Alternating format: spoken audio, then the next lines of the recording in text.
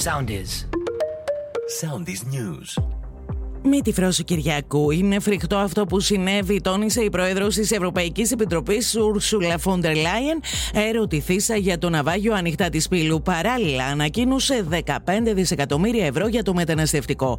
Ενώπιον της ανακρίτριας Καλαμάτας απολογούνται εντωμεταξύ οι Νέα Αιγύπτιοι συλληφθέντες. Πυρετώδεις και αγωνιώδεις είναι οι έρευνες για τον εντοπισμό του μικρού τουριστικού υποβρυχίου που εξαφανίστηκε με πενταμελές πλήρωμα την Κυριακή, την ώρα που καταδυόταν στο ναυάγιο του Τιτανικού στον Ατλαντικό ωκεανό.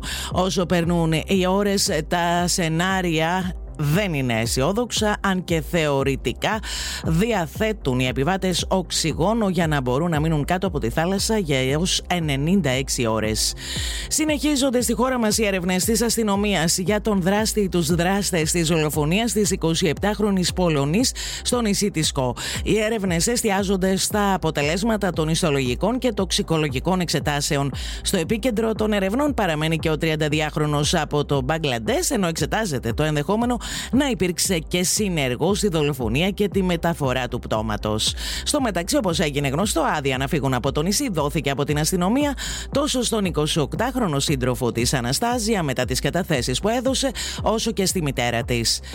Άγρια δολοφονία με θύμα έναν 40χρονο και δράστη έναν 80χρονο σημειώθηκε σήμερα το μεσημέρι στην Αγία Τριάδα του Δήμου Αρχαίας Ολυμπίας.